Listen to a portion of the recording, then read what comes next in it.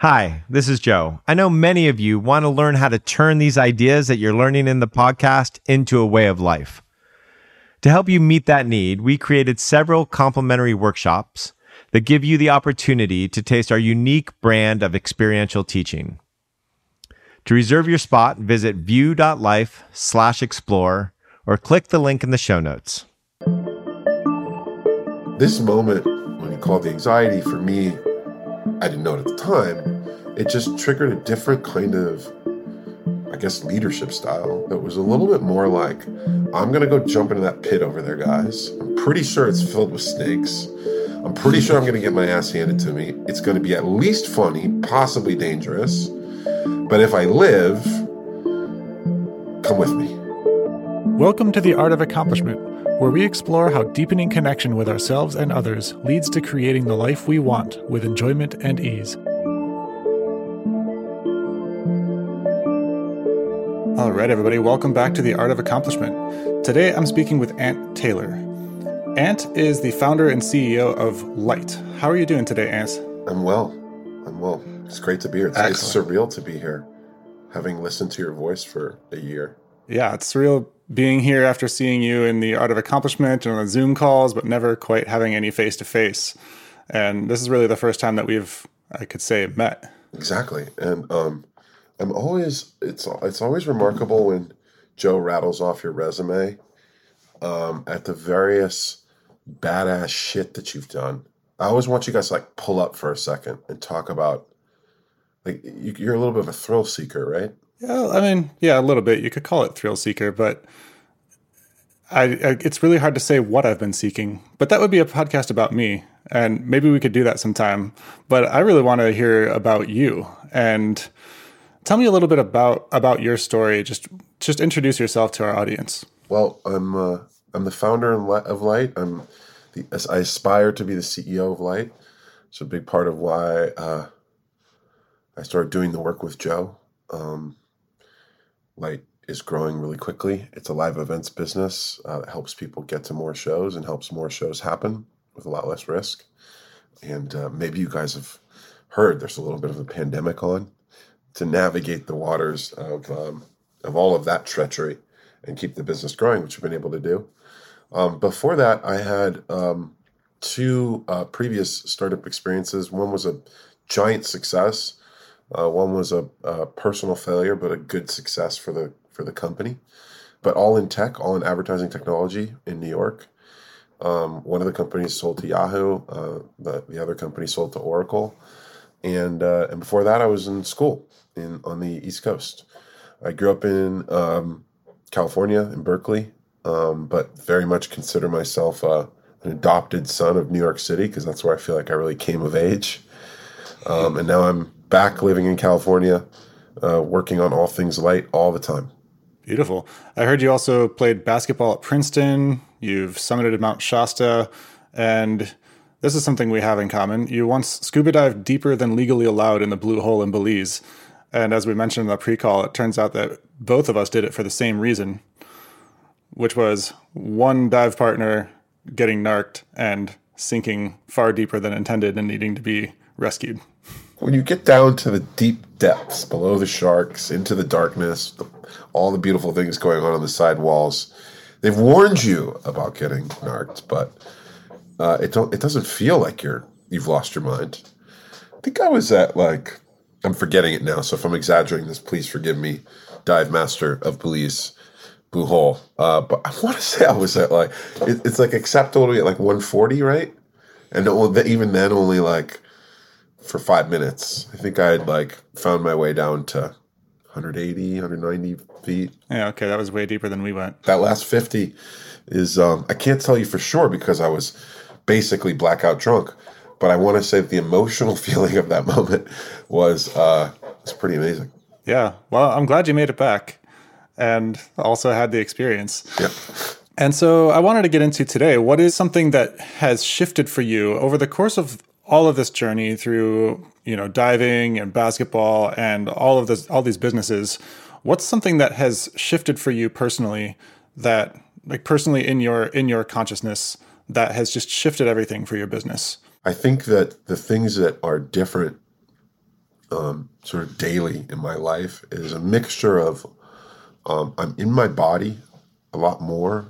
I realize that my brain is a fantastic survival tool, but when it comes to thriving, maybe it can move a little slower than I want it to move. So I'm in my somatic system a lot more. I trust my intuition a lot more. I think I did the 20% to get the 80% benefit. Did the 20-80 rule on radical self-acceptance, and really understanding that the voice in my head was coming from a place of love, if misguided, for all sorts of reasons, trauma and otherwise, ultimately coming from a place of love. And so getting to a place of really accepting who I am, accepting what that voice is telling me, and loving on it as it is trying to love on me, has changed sort of my daily practices and how I move through the world. And I think the last piece is just embracing my emotions more. That's a constant fucking battle against a lot of muscle memory, the opposite direction. I was like a class A avoider impresario. Like I could just all sorts of tactics to get away from feeling for much of my life. But now with a lot more reps, really see the power of embracing all flavors of emotion all the time. Not just for the emotion of it, but for the truth that sits behind it. Yeah, if I can try to kind of hone that down and sharpen it a little bit, it sounds like you're describing having started from a place of kind of living in your head and in a mental space, feeling somewhat separate from your body, feeling like emotions are just kind of something that happens that are meant to be managed or sort of, put out of the way so that you can continue to meet your goals, and coming into a place of embodiment, feeling your body, feeling your emotions, including noticing the voice in your head, and just coming into acceptance of all of your parts and less dissociation. So tell me a little bit about how your life and your business looked prior to having this recognition. Yeah, the one other thing I want to say on that before we get to that question is there was no epiphany moment. Carpe diem, let's stand on the desk and scream and shout, some breakthrough moment in the work. It was much more of a series of experiments and really kind of an ebb and flow of intensity that was just pushing me ever wider into sort of undiscovered country. And that's sort of sustained. Maybe we'll talk at the end. This summer, I've labeled this summer the summer of resistance, because for whatever fucking reason, this summer I just started to just reject, just push back on all, and a lot of old stories, but new stories that were keeping me from the work. But anyway, just to say, it wasn't a single point in time breakthrough.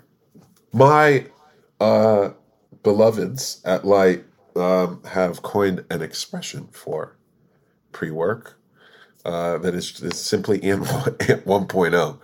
And I love this because I discovered this moniker kind of by accident when it kind of just slipped out in like a meeting. I was like, oh, I'm sorry. What the fuck is ANT 1.0? Again, part of the lies our mind tells us is like, nobody can see that I'm out here avoiding the shit out of every emotion I have. And nobody can see that I'm managing myself and in my head. Mm-hmm. And nobody can see that this anxiety is eating me from the inside out. And of course, everybody can see it. Everybody can feel it. It's like the most obvious thing in the world. The way I came to the work actually kind of explains a lot about who I was at the time. We have a 24/7, 365 business. In some respects, there couldn't be a worse business for me to be in. Right? Our events happen all the time at night, and we're building technology by day to make those things work. And it happens all the time. Like when you go home on Christmas vacation, you're going to go see, shows with family. And so there's no real time to kind of pull up. But luckily enough, someone had come to work with us for only a brief time, but she'd come on board. Amy Vernetti is her name. And one day I'm like banging away at my keyboard, and she's like, hey, and she's like a mile a minute kind of person. She's like, hey, Do you want to like 10x your life? Do you want to like be a fucking CEO, like a fucking game change CEO, blah, blah, blah, blah. And I don't even think I looked up from my laptop. I'm just like banging away. And I'm like, yeah, of course. That sounds amazing. Just sign me up. No thoughts. There's a perfect complexity in that moment. Like, didn't have enough time to pull up and ask, like, what is this? Who is this? What do you mean 10x? 10x what? Wow. And that sounds a lot like just standard pushy marketing. I don't know, like what was she bringing you? Like, hey, would you like to 10x your life and increase your penis size? And yeah, I mean, she might have said that. I might have been like, sure, like it kept banging away. I think, yeah, there was a try, trust her, but like that wasn't the point. The point was the disassociation for me was even in the realm of like taking the right steps to really hit another level of performance, personally and professionally. There was a relative detachment to anything. It was just like, I've described it as feeling like I was constantly sprinting across a tightrope, destined to fall. Like, you can't sprint across a tightrope. Something like the wind could be off, like you lose focus. But there was just constantly this notion of like, I'm going to sprint across this tightrope. As long as I don't look back and as long as I don't acknowledge there's no net below me, I have the best chance at getting within distance to leap out and grab the ledge on the other side. That was my MO. And obviously that's super reductive and obviously missed a lot of things. So, my 1.0 self was prone to a lot of anxiety, really terrible at stress management, high performing, high achieving, no doubt, but at great cost. And the somatic feeling, well, at the time there was no somatic feeling. Let's just put that and make that very clear. Except for the feeling of stress and yeah, but like nothing that I like used as a dashboard, right? Nothing that right. I harnessed. I brought Joe in soon thereafter. Actually, before I started the L12 work, I needed to do some team cohesion work with my executive team. And there was nobody better at that moment than Joe. And I remember we were doing a view exercise, and but one of like the early, like really elementary stuff, just like getting in the flow of really understanding wonder, I think. And I'm sitting in the middle with Alex, my head of engineering and Light's second employee.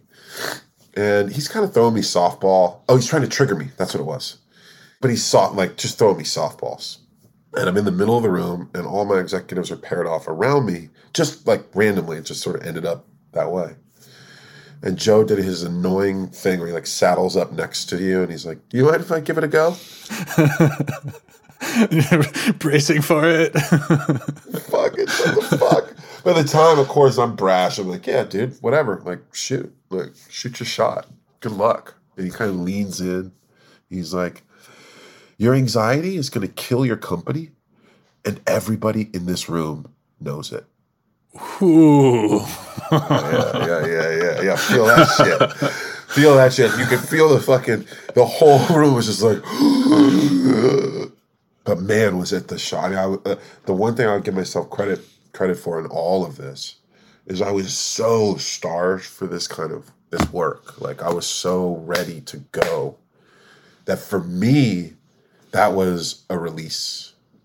I think I might have started like laughing because it was just so much, right? It was just like, so let's just swan dive into this shit and stop fucking around. Yeah. We laugh when it hurts too much to cry, right? Yeah. Maybe it was some of that, actually. Right? God, he was so full-voiced about it. He didn't whisper that, right, despite those in the middle. But anyway, that was a lot of the pre the work. And like some of the symptoms for me, the life symptoms. And I think I said to you in the pre-call, like for this call to I'm still mining a lot of questions for like my personal relationships. The professional relationships is easier because that's where I've done a lot of the work. I think the symptoms were pretty evident. Like, I had this feeling of like something between a glass ceiling and being bound to some floor of achievement. that I hadn't really broken through. I remember when I started Light, I had such imposter syndrome coming out of my last experience, and really all my experiences professionally, because we'd had a lot of success. Some of it felt earned. A lot of it felt like not earned in a weird way, like it'd come too easy.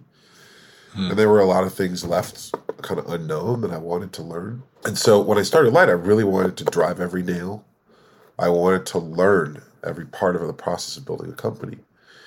And so that had occupied my mental time in a great way. But I still had a feeling of like being sort of bound.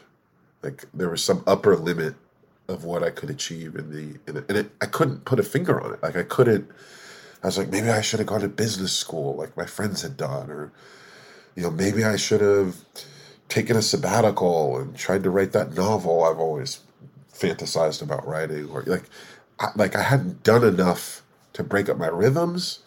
Was sort of the mental diagnosis. The other feeling is like that experience of moving through a dream, in a dream scenario where you're running either from something or towards something, but it's like you're running in slow motion and you can't make yourself run faster. I don't know if you've ever had a dream like that, but it was that feeling more and more. And not a present feeling, but like a slow burn in the back of the anxiety. my endless well of anxiety was that kind of weighed on me. So that was a symptom, was just feeling kind of bound. The anxiety was a big symptom. And then a lot of just exhaustion. I pushed my organization hard. It's a hard space that we do our business in. There hasn't been a lot of technology innovation in it for a lot of sort of entrenched reasons. And we had endured through a lot of those things and gotten the company to a pretty kind of good level. But you looked around, I think everybody was sort of bleary-eyed and exhausted. And if I was really honest, that exhaustion stemmed from a lot of the way I moved through the world and through the company. Yeah, so kind of what you were describing there is, at 1.0, you could see it fractally distributed throughout your organization.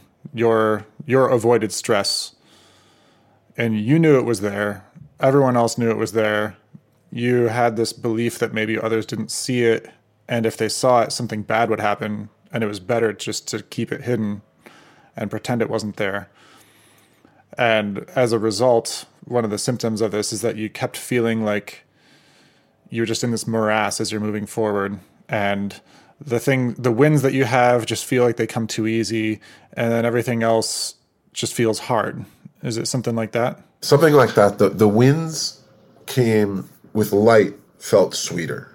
They didn't come easy, but I was addressing a lot of the surface level imposter syndrome stuff because there were essentially 3 of us, then 5 of us, then about 10 of us building it. So I felt the wonderful dopamine hit of our successes, but they came at the cost of a lot of exhaustion.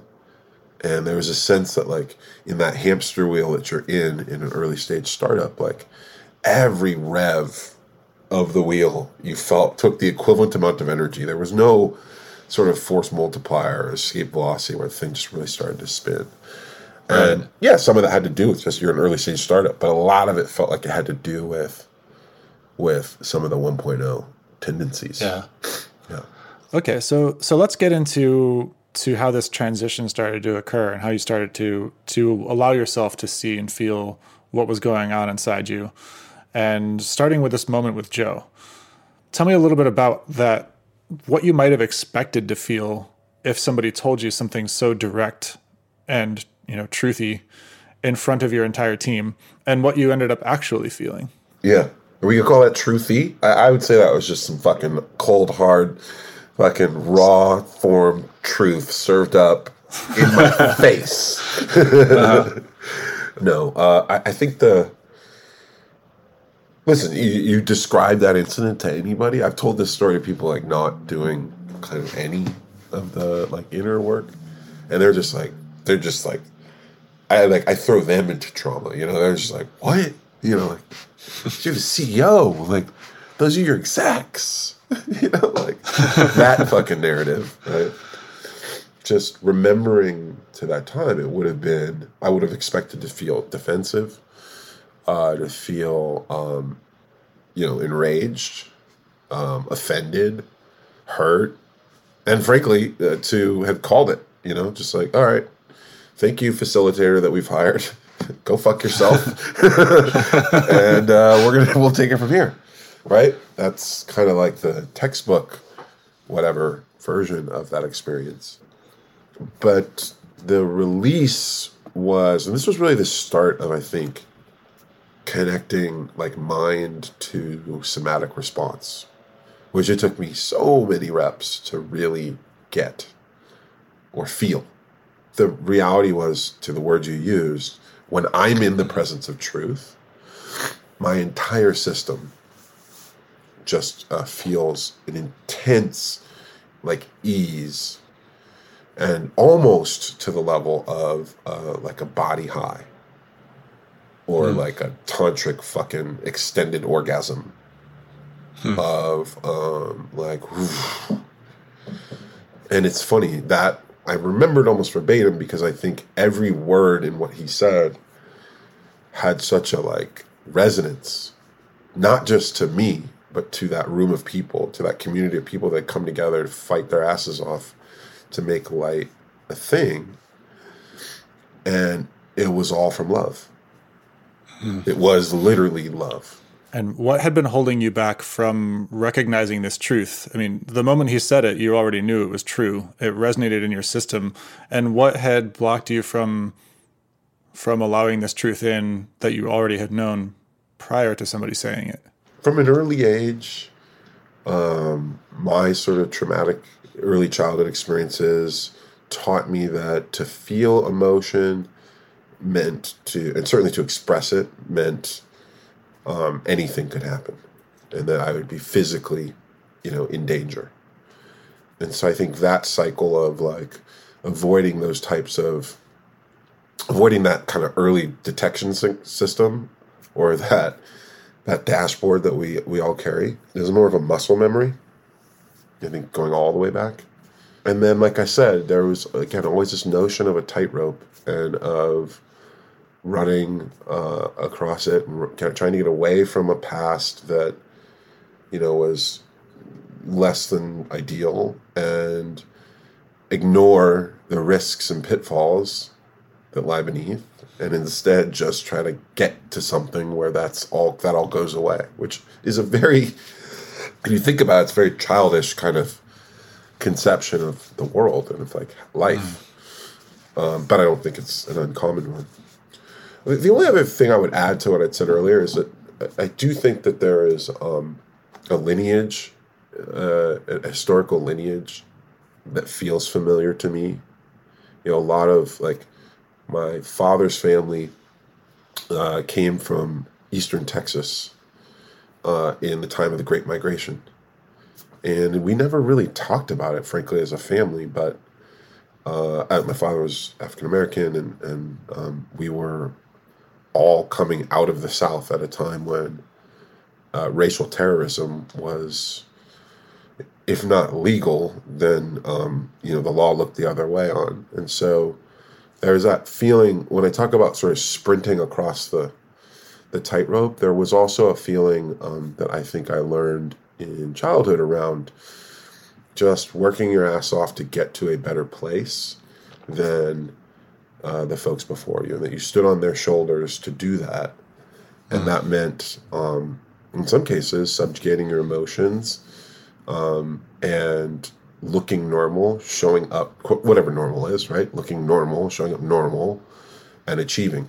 I think all those things were factors in how I would have expected to sort of show up, and why it was so surprising that I didn't. So let's get a little bit more deep into this moment when this truth hit you and it landed in your system in a different way than you expected.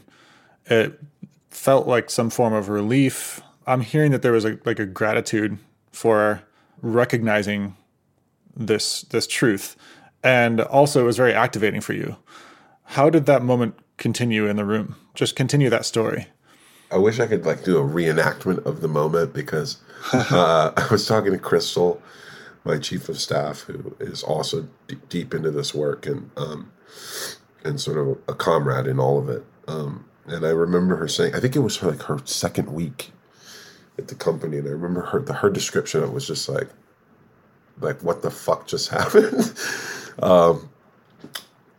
But it also became a permissioning because honestly, it wasn't even like I took it on the chin and I just kept marching through and I showed the team they could battle this out. It was not that at all. It was more like it cracked me open, and what flowed out of that was a deeper state of vulnerability that I think then allowed the team to show up and go deeper in their own vulnerability. And I think getting a couple levels down into the work in community, right? Executives that are working 12, 15, 16, 17-hour days together, it meant that everybody could go. It was sort of a self-fulfilling prophecy, like, I'm going deeper, so you're going deeper. You're going deeper, so I'm going deeper. And the deeper we go, the more benefit we get from the work. Yeah, I can imagine that everybody in the room who saw this moment with you also felt the similar moment, the similar truth in them. Yeah. And in their role in the company and also in their lives and in their avoided emotions and their stress. Totally. It's one of the great things I was reminded of with the AOA hot seat days. I loved those because it reminded me of the early work with the L12 where we were all still kind of strangers to each other, but I took so much from the stories of strangers who are in the work and doing the, talking about things at the level that I'm thinking about them. In this moment, I mean, this started like a a daisy chain of moments that are all, I mean, sometimes humor for me is a great tactic for avoiding. But for me, humor is really, in truth, it's a way to experience, I think, this work at an even deeper level and to experience the love around this work at a deeper level. And so this set off like a daisy chain of moments of incredible failure by Light's fearless founder and CEO. Like incredible moments that have continued now for 18 months. I remember we were doing work. There's an assessment called the Harrison Assessment, which is really about charting kind of sort of qualitative attributes, but in the form of a paradox graph. So the y-axis might be my ability to achieve, and the x-axis might be my ability to manage stress. And if I'm in the top left quadrant, I'm a really high achiever who's really bad at managing stress, which is where I still happen to be. I'm just trying to edge my way to the top right quadrant, right, where I can do both well. Anyway, we were doing this work as executives, and it wasn't getting to where I wanted to go fast enough, and I couldn't figure out why. And so we ended up doing a group session, and it's almost exactly a year after this moment. And I had Joe come on and facilitate, and what we realized is that we weren't getting anywhere because I didn't understand how to do the process myself. So we ended up taking the 3 hours that we had allotted for all executives for me to actively figure out how to fucking make this thing work for me for 3 hours. Now, make what thing work? Make this tool, this Harrison tool, really work for what the outcome, which was more team cohesion, understanding each other's tendencies, understanding how these reflected against our V2. We use the V2 MOM process at Light to manage prioritization, with the ultimate outcome that we're all sort of aligned and we're all chasing the right things with the right prioritization. Now, this would have been a mortifying discovery for me, greater than 12 months ago, to realize that I was the problem in the room. But now, 12 months on, it actually became a super intense moment where my team got to watch me fail over and over and over again for 3 hours until I had that breakthrough. And there's no way I can simulate that for them. There's no way that they're going to get it better than to watch me struggle and find the thing, whatever the thing is, right in front of their eyes. And so this moment, when he called the anxiety, for me, I didn't know it at the time, it just triggered a different kind of, I guess, leadership style that was a little bit more like, I'm going to go jump into that pit over there, guys. I'm pretty sure it's filled with snakes. I'm pretty sure I'm going to get my ass handed to me. It's going to be at least funny, possibly dangerous. But if I live, come with me. It sounds like a contrast to walking through a dark jungle full of snakes with no flashlights or lanterns and saying, don't worry, guys, there's no snakes here. Just come along. That's the perfect foil or juxtaposition. I think it's, look, one I can do really well. One I can do authentically. One is authentically me. The other one, like, nobody believed there were no snakes in the fucking jungle. They never believed that. And they became burnt out by it. Some of them left. Like, some of them said, go fuck yourself. I'm not walking into that jungle. I know there are snakes.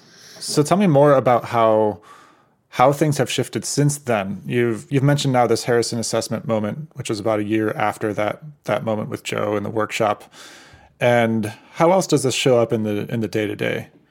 Like, describe a little bit more about Ant 2.0. I show up with questions more often than I show up with declarations. I'm in wonder a lot more.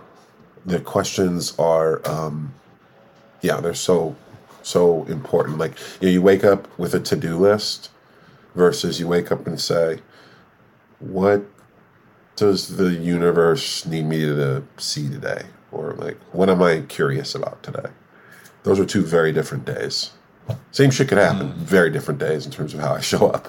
How does anxiety move through your system now? I developed some hacks since then. Typically, like, this may or may not be intuitive, but like, now I know that if I'm feeling anxiety, many experiments on from this first one, right? That it typically means I haven't articulated something I need.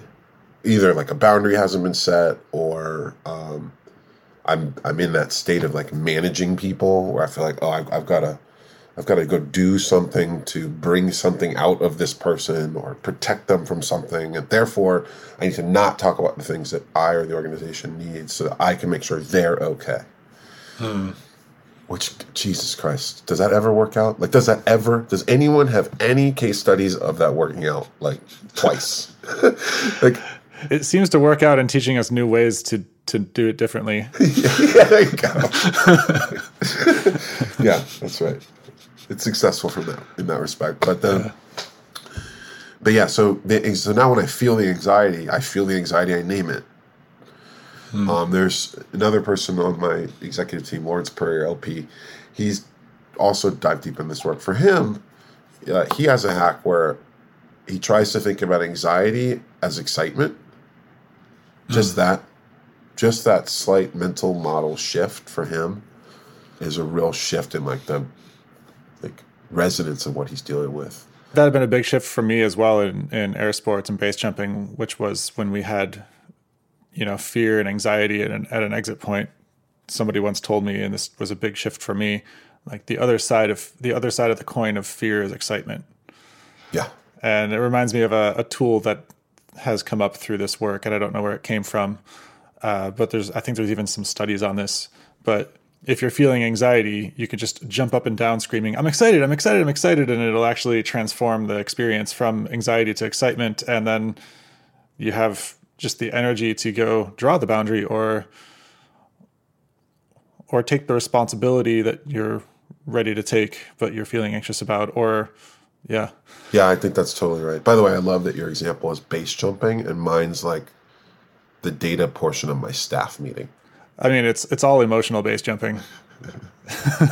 That's one of the things I like to describe this work as to a lot of my friends. It's like, yeah, it's emotional base jumping. It's scared me more than actually jumping off of cliffs on many occasions. Yeah, for sure.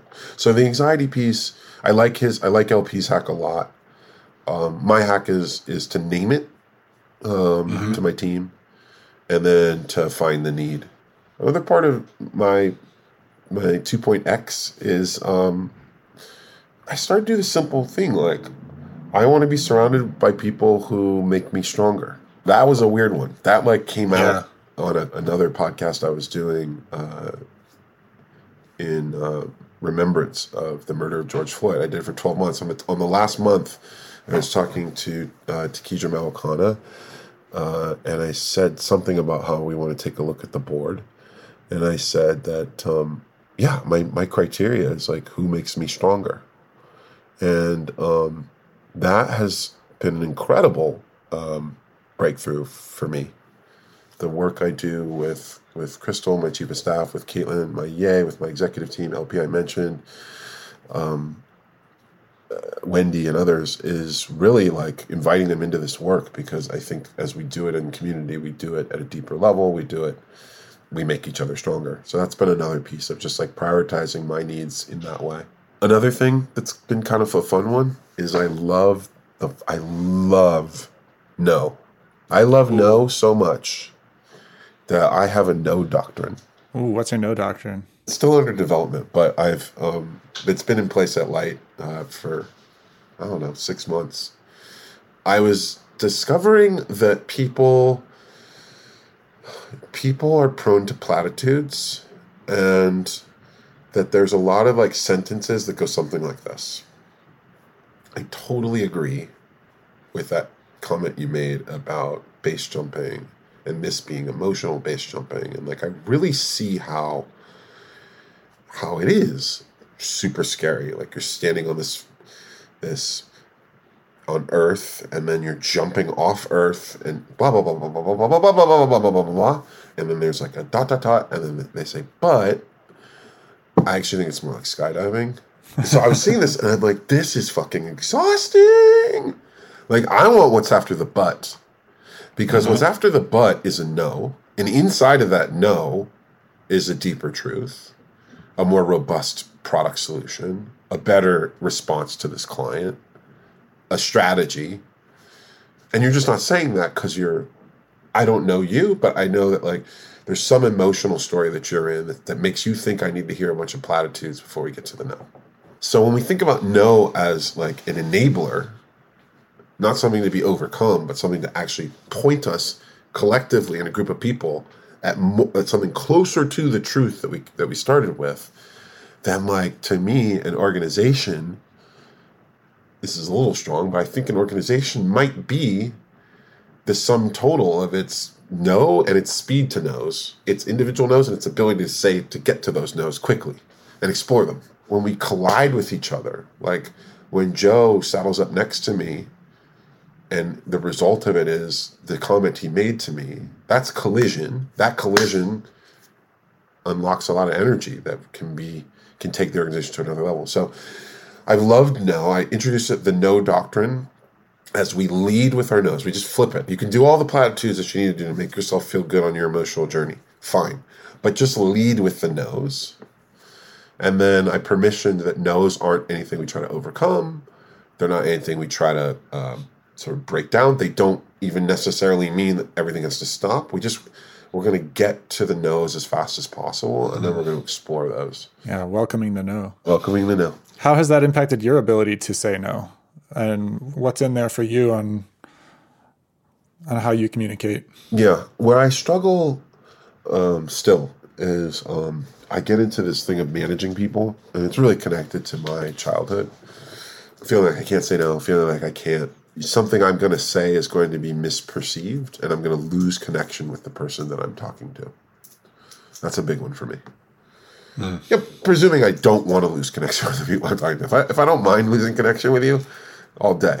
So for me, the practice of the no doctrine is exactly that. Like, if I can start with no's, then I've already set myself up. I've already knocked out 50% of my proclivity to try to manage your experience of what I'm saying. But that's when I'm still working at. I would like to get back to that experience of stress within you. And so you described a lot of the 2.0 Ant being different from the 1.0 symptoms that you were experiencing. And I'm still curious about this somatic experience of when stress arises now. How is it different from when stress arose before, when you were more dissociative? So, of course, I still feel stress. But I guess the point is, I feel the stress. I don't then work out 4 times in a day, and then rip out reactive emails to people, and then, all the things that we do in our crazy ass stress times. So I feel it. And typically behind the feeling of the stress is an emotional feeling that we're familiar with. Maybe it's sadness. Maybe it's anger or resentment.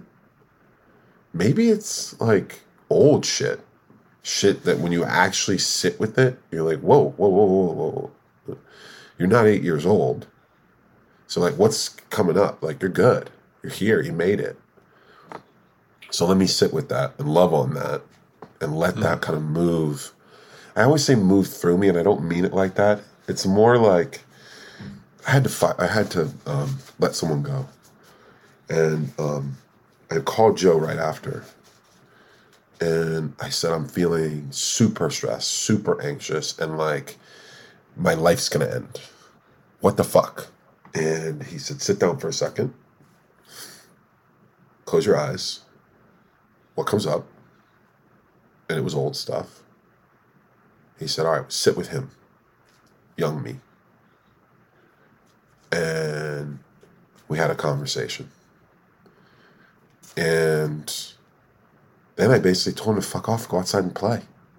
And at that moment, it was like at a cellular level, it felt like that stress had melted into fear, terror, had melted into just release. And then the joy came in. And then it was like an intense body high. And I could almost feel my body like in that like energy release moment. Not like a sigh, like something had collided and now the energy was flowing back out of me, ready to be creative, ready to build connection, ready for the next thing. That to me is what sits behind the stress now every time that it comes up. And of course I'm not batting 1,000, but the on-base percentage is getting better. And at the bottom of that well every time is a truth and an energy release that becomes creative and constructive. Yeah, so what I hear you describing there is that before the shift, the stress felt like something that was just going to get in the way. And then after having a couple of really big release valves open up, you started to build a trust, this faith that behind the stress comes energy, creativity, joy. And stress comes in all different types of flavors and somatic feelings, and some of them are still stuck from our childhood experience or other life experience. And we can start to develop a meta-awareness of, okay, when a stress comes up, feeling it transmutes it into something else.